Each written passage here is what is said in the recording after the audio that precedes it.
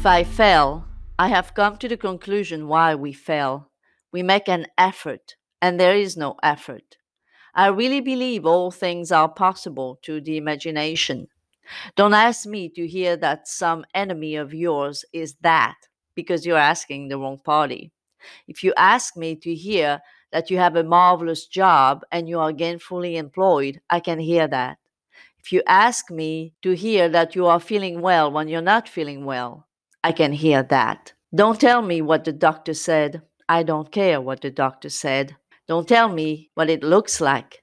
I don't care what it looks like, because I turn to what I really know, and I put the entire thing in my imagination. With my imagination, all things are possible. Neville Goddard. This is taken from a lecture titled No Effort. Interestingly, just yesterday, an email client sent me her request. And in that email, she said that a coach that she had previously told her that manifesting is a full-time job. So she said that she was exhausted. Of course, if a bad coach that doesn't know anything about manifesting is telling you that manifesting is a full-time job, you are going to be exhausted if you believe what that coach told you, because you are going to put an effort. And here Neville says there is no effort.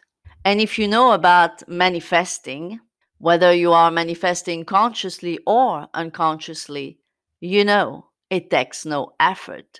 How did you manifest all the things that you don't want? You've manifested it very easily.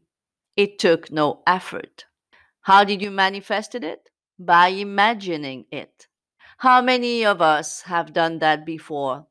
We have mental conversations with other people. But those mental conversations are not easy, are not peaceful. They are arguments. They are fights. You may be imagining having an argumentative conversation with your boss or with whomever. And then what happens? Well, you manifest this in your 3D, and you have that argument with your boss or whoever else you had an argument with in your mind. What we imagine manifest.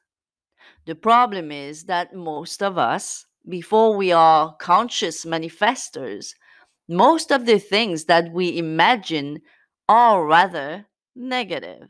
And this is why our lives are rather negative. Our results are rather negative and the opposite of what we want.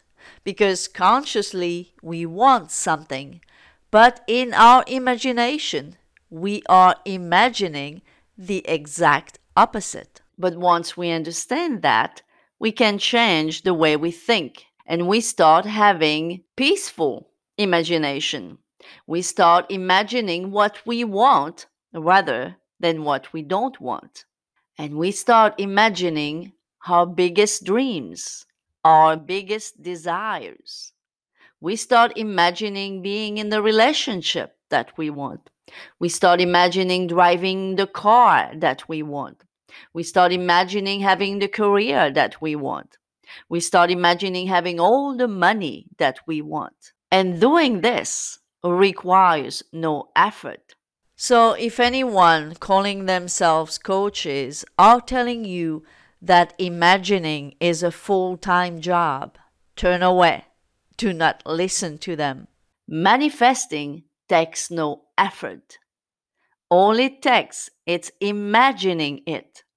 When you imagine something, what happens? You think about it, you visualize images about it. And by the way, those images come naturally in your mind. You don't have to force them.